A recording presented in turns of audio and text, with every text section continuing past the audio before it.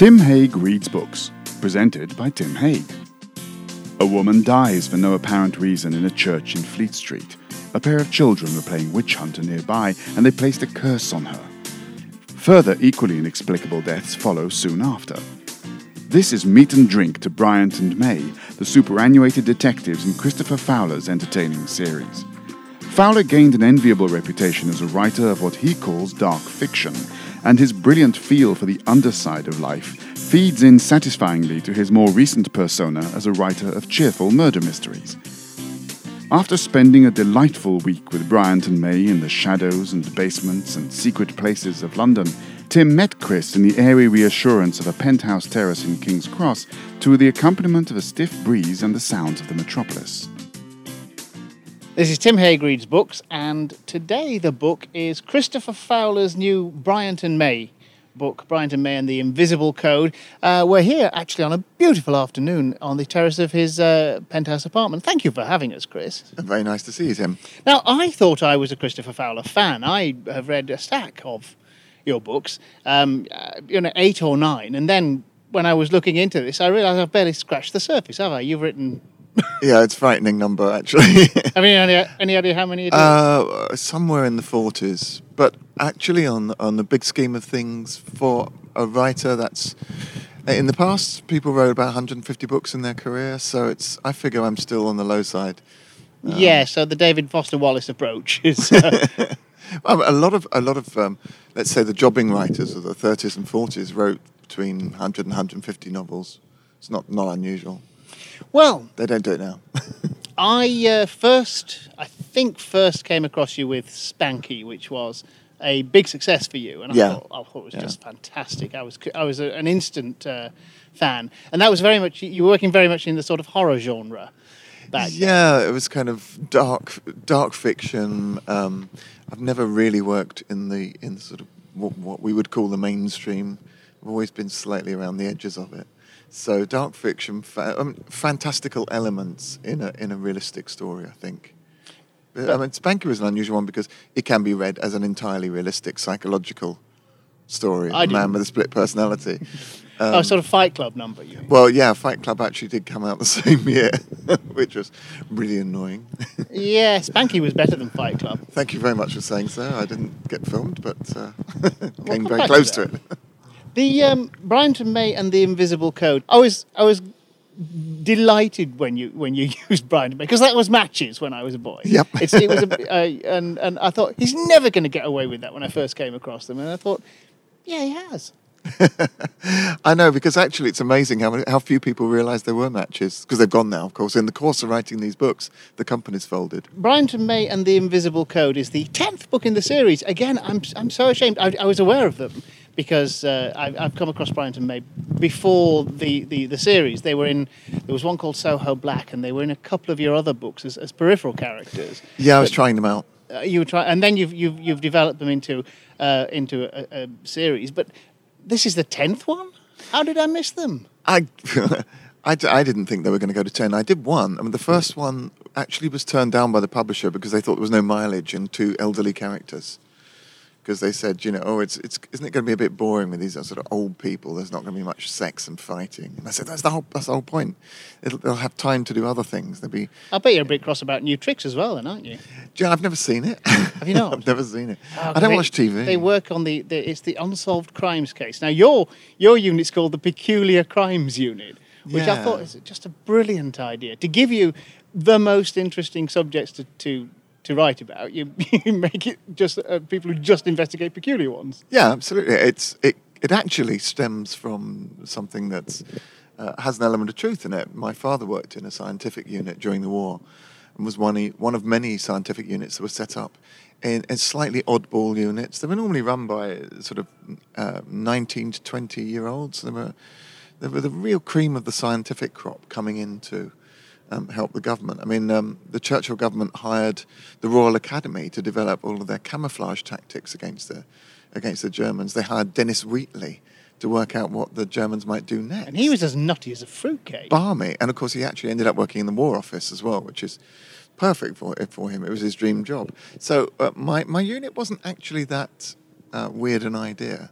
Yeah, Bryant and May are not the 20-somethings bright young things, though, are they? They're fairly... Well, in this, they're superannuated. Some of the other books have gone back to earlier cases for them. Let's talk about Bryant and May a bit. Basically, you've got these two principal characters, Arthur Bryant, John May. They're partners, they're very different. In fact, you even helped me at one point in the book. You have Bryant characterise them, don't he? He says to John May something like, you're the kind of person who always wants there to be a solution that's the best and most obvious solution from the beginning of the facts, and I'm not like that. And that's how you've divided them.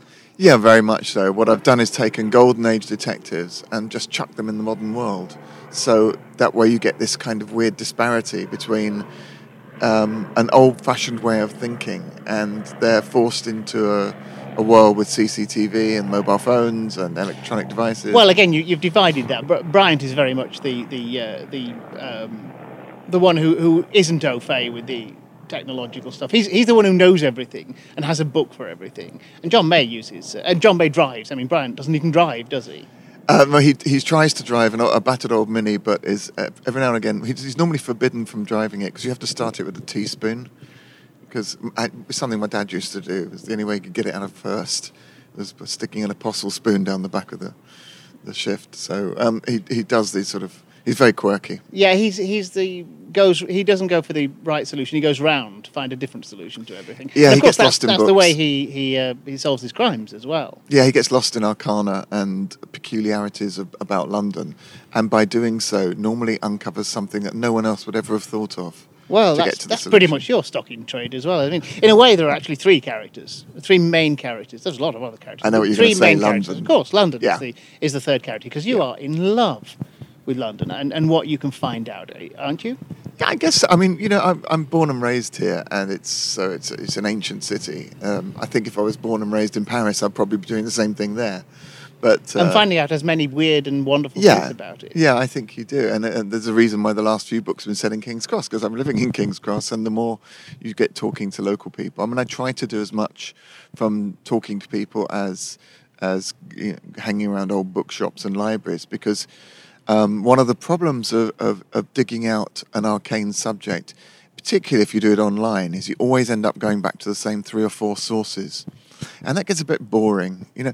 If I go to one more talk about 19th century London and hear about Oscar Wilde, I'll go nuts, because there were so many more interesting things happening than Oscar Wilde. I mean, obviously that's a great story. There are other stories to tell as well.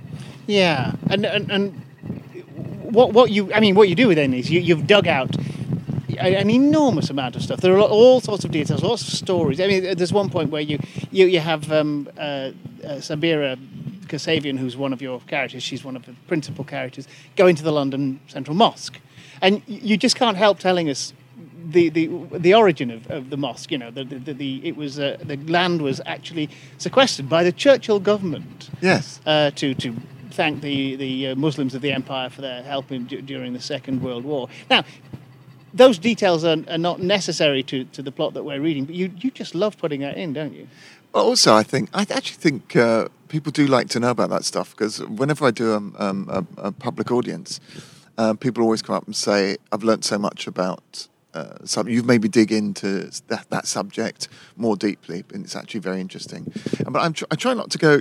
I try not to turn into a sort of Peter Ackroyd and just make it about London. I try to keep the story moving forward. Yes, I have to be a bit careful, because there is a temptation with that. But Peter Ackroyd, he has that characteristic of thinking that he knows better than everybody else. And with yours, there's just a sort of glee in I've got this stuff, I can tell you all about it. So, I mean, you take us to lots of locations that some of them I know, so I know that they're right. There's St. Bride's Church in Fleet Street, where the first murder happens. This one I know is true, because I know the church. I've been into it. The Guildhall, you described the pictures of Gog and Magog looking down at the diners. I've seen that, I know that's true. Do you make anything up, or do you make a sort of is it a point of pride to? It is a point of pride. I'd really, really try not to make stuff up. I go to a non-fiction writers' night once a month. I mean, it's a bunch of people in a pub, but it's they're also fascinated with London, and they often come up with peculiar facts about London that that then I start following leads from. And so it is a bit of a matter of pride not to make stuff up. Obviously the plots are made up, but I always say in the books that the weirder things are the truest ones. Some of the most unbelievable facts are true. So you've got a bit of the crown of thorns, of Christ's crown of thorns, in the basement of the British Museum. Is that true? I mean, would I find this relic, which is supposed to have a thorn, and the idea that it might be blood and not a thorn was my addition. But the whole description of the actual object is exactly as it's described in the museum. Well, I was sure it was, because all the things that I do know, you're so accurate about that. One sort of develops a certain kind of faith. Would you let Bryant and May go anywhere that wasn't true, or that wasn't really there? I think I find that really difficult now, because I think people would call me on it and say, "Well, you made this bit up." There's been an idea to take them to America and do something, with them in New York, but I actually don't feel confident enough in knowing enough about New York. I think it would take a lot more. But the research was tax deductible. There you go. Yeah, that'd be good. So take them to the Bahamas then. Yeah. Where do you really want to go? Rio. I believe they're having something on in Rio in a few years. I'm going to book it in. Yeah, there you go. The first time I came across Bryant and May, I think, was Soho Black, which had non-natural element to it, and you leave open the question for most of the book whether these murders are supernatural or not. I thought that was terribly clever, because of course they could be, given your background and given Bryant and May's background, or they could have a natural explanation. Tell me about the supernatural, or the implications. You've got witches implied. You've got why all that? Partly because it's actually part of London history. I mean, you have to bear in mind that the last British witch trial was 1944. Was it really? Yep. In London? It was in the Midlands. Uh-huh. I think it was in the Midlands. The thing about Alistair Crowley living in the end of the Caledonian Road in King's Cross is entirely true. The details are actually correct. You've taken his house, haven't you, to use as the... In fact, what I'm going to do, can I ask you to read that paragraph? Because sure. At the beginning of the book, there's a memo from the boss of the unit, and he's saying, could we all just calm down a bit? So if I give you the book, if it's on page 12, that paragraph will be lovely. Okay, this was a housekeeping note to the rest of the staff from the acting boss of the Peculiar Crimes Unit, Raymond Land. I want to put the rumours to rest about our new building once and for all. While it appears to be true that a Mr. Alistair Crowley once held meetings here and decorated the wall of my office with inappropriate images of young ladies and aroused livestock, the building is most emphatically not haunted. It's an old property with a colourful history and has Victorian pipes and floorboards. The noises these make at night are quite normal and certainly don't sound like the, quote, death rattles of trapped souls, as I overheard Mira telling someone on the phone. May I remind you that you are British officers of the law and are not required to have any imagination. See, that was the first time I chuckled, and that's on page 12.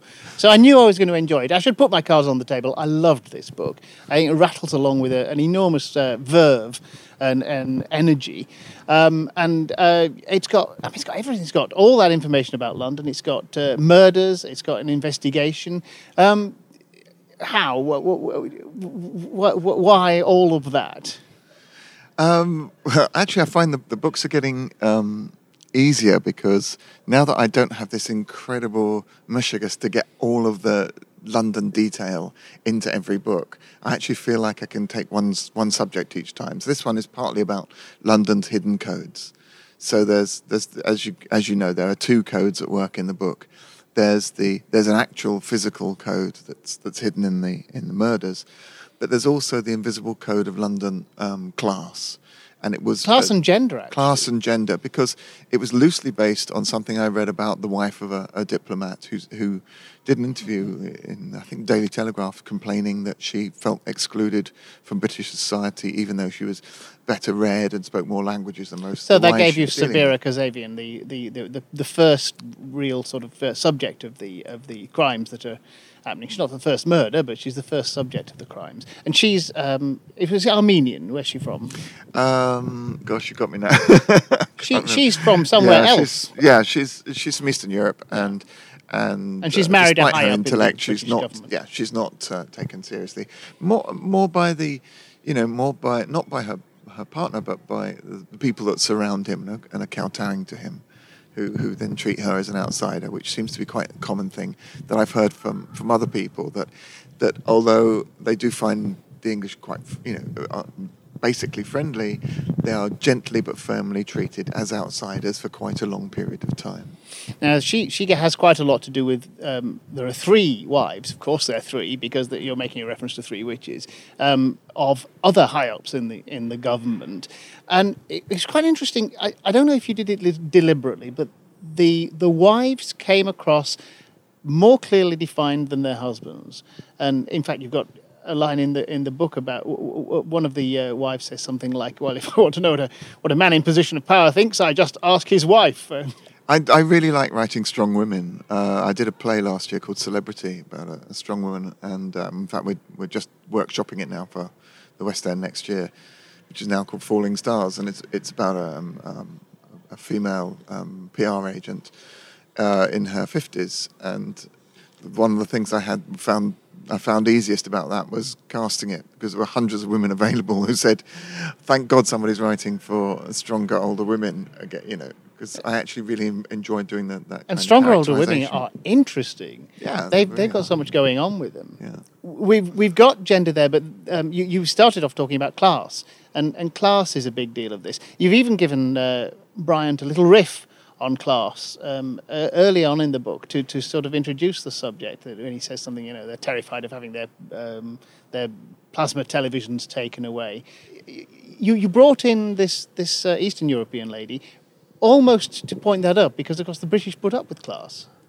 Yeah, it's a really interesting thing that when people come to the UK, it's the first thing they notice, and it's the last thing that the English ever want to talk about. And everybody always feels that it's the middle class that actually are the most aggrieved, of all the classes. I always think of those old sketches with Ronnie Corbett and John Cleese on the Frost show, where there's 3 of them standing in a row. I look up to him, but I look down at him. Do you remember those? Oh yes, yeah. TW3, that's right. Yeah, that's right. And that was the first time I even ever thought about class was as a kid, and it's always been really, really fascinating. Sort of coming from this sort of vaguely lower middle class family of professional parents who were always broke and where they saw themselves. You mentioned that Spanky had never been made into a movie. These would make a TV show. Would you like to see it? Is it something that you'd aspire to? I would. Yeah, they've been in and out of option for years, and last year we had cast Michael Gambon and Derek Jacobi. I was wondering who you'd cast. Yes, they would work. Yeah. I wondered, how about Simon Russell Beale? He's a little young for the old Bryant, but then you could do the flashbacks, couldn't you? Well, but that's also quite good. I mean, I think you need to cast them young, because if a TV series is around for a few years, you need them fairly young and limber. Because actually, I make them do quite a lot of things that older people wouldn't necessarily do. I think in the first couple of books, I put them down drains and up the tops of buildings and things like that. So James Bolam's definitely out for running. Yes. In your blog, you say that this is the end of a narrative arc. You've written 10, and there were 2 narrative arcs, and I thought that was very interesting. Partly because I have no idea what you mean. What do you mean by that? Well, when you get a TV series that has a kind of overarching narrative arc, like X-Files was always coming back to the cigarette smoking guy, and well, in fact, there's a narrative arc to book 6, and then there's a bigger one to 12, which is this sort of government conspiracy thing that's been bubbling around through. In fact, if you look back through the books, you'll find that I hide in them as a kind of reward point scheme for loyal readers. If they wanted to look at the 10 books as one big story, there's stuff in the 10th that's referred to in the 2nd and 3rd books. So, in fact, I did actually have a big scheme. You're J.K. Rowling in disguise. But it's a funny thing, you know.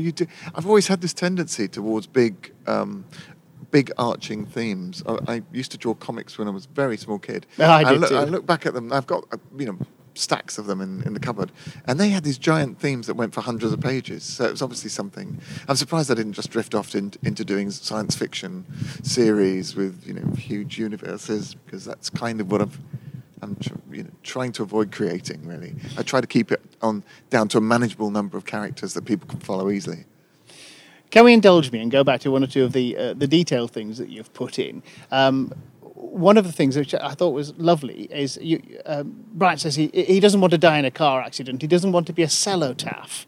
What's a cellotaph? A cellotaph is when people sellotape bunches of flowers to a lamppost. You haven't coined that. That's no. I just heard it. I mean, there's always ones in King's Cross. I remember hearing somebody say, "Oh, we've got another cellotaph." I'm gonna steal that word now. That's a useful one. And then you've got a reference to there's a wig club that were in the 17th century. Yeah, that's right. Tell me about the wig club in Edinburgh. The pubic hair wigs that were made. This is part of the sort of vice clubs of Britain. That there's a whole bunch of hellfire clubs that had phallic shaped goblets and this. You're supposed to have to put on this wig of woven of pubic hair. I mean, I know the phallic-shaped goblets are real because I've seen photographs of them at the British Library, but I haven't actually tracked down the picture of the wig one. Sounds rather fanciful, but it's referenced quite frequently. And they all caught lice from it because it was because it was passed around. Passed around. Not a very clean time. One of the things is, it's a lot easier to research the more recent parts of London history. Then the further back you go, the fewer and fewer sources you get to, and you keep coming back to the same handful of stories. Whenever I've met a policeman, they tell me that when they admit in a social gathering or something that they're a policeman, then everybody is always a little bit reserved. They just back off an inch from them. Do you find that as an author as well? Well, actually, quite a lot of people really want to be put in your book, and I just saw this T-shirt saying, "Careful, you might be in my next novel," which I felt like buying. But what's weird is there is a correlation between policemen and crime writers that's quite natural, and there's a woman police officer who I've become friends with around here, who's incredibly erudite and interested in the local history of the area, and she tells me all about her investigations and things that the stuff that she's allowed to tell me, and she gives me the kind of details that I would never ever have thought of in a million years. Can I give you one? Oh, please. I was hoping you would. Yeah. She said she really likes doing.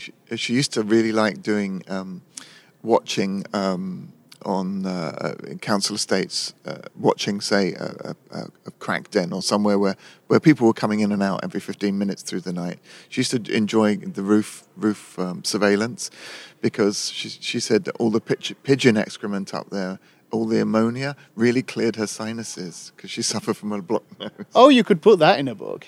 I already have. Yeah, because that's lived detail, is that? Yeah, you don't get that now. You don't get that on the internet. Well, the book is Bryant and May and the Invisible Code. It's published by Doubleday. It's $16.99. I know it's out already because it's been out for a couple of weeks, I think. More Bryant and May books on the way. Yes, indeed. Bryant and May and the Bleeding Heart, and Bryant and May and the Burning Man. Chris, thank you very much. You're very welcome. That was Tim Hague Reads Books. Tim Hague Reads Books is a Green Shoot production. You can find out more at www.green-shoot.com, and Tim can be contacted on tim@green-shoot.com.